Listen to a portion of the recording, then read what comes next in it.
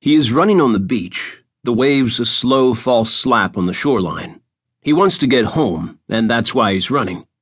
Why he's running and not driving is because he's drunk.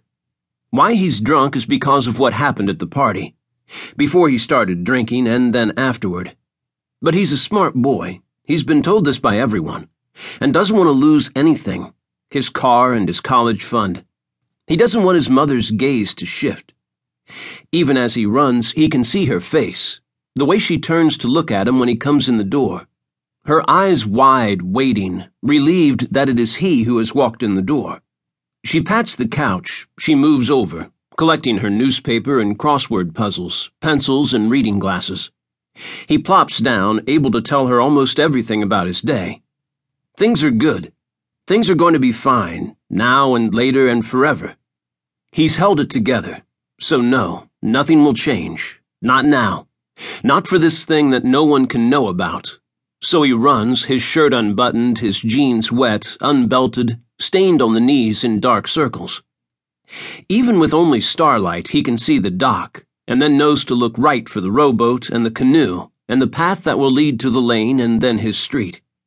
He will be there in 7 minutes? He will sneak around the back of the house, up the wisteria vine, decades old, thick and knotty, and crawl in his window. His mother will never have to know. Betty couldn't help herself, actually. It was because the woman Jill, a girl sort of, even though she must be in her late 40s, was a stranger. But nice, a teacher, kind and likely caring.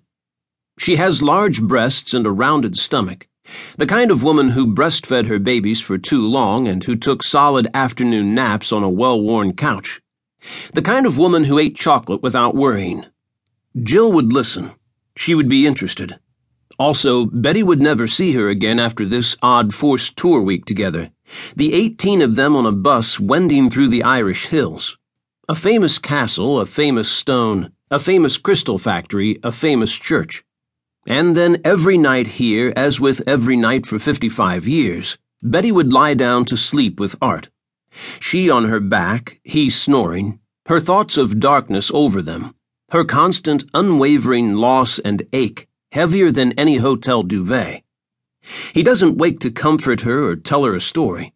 He doesn't talk of things other than golf or grandchildren or the damn economy. At least he hasn't for years, thinking along with everyone else that she should be over it, that her grief is done.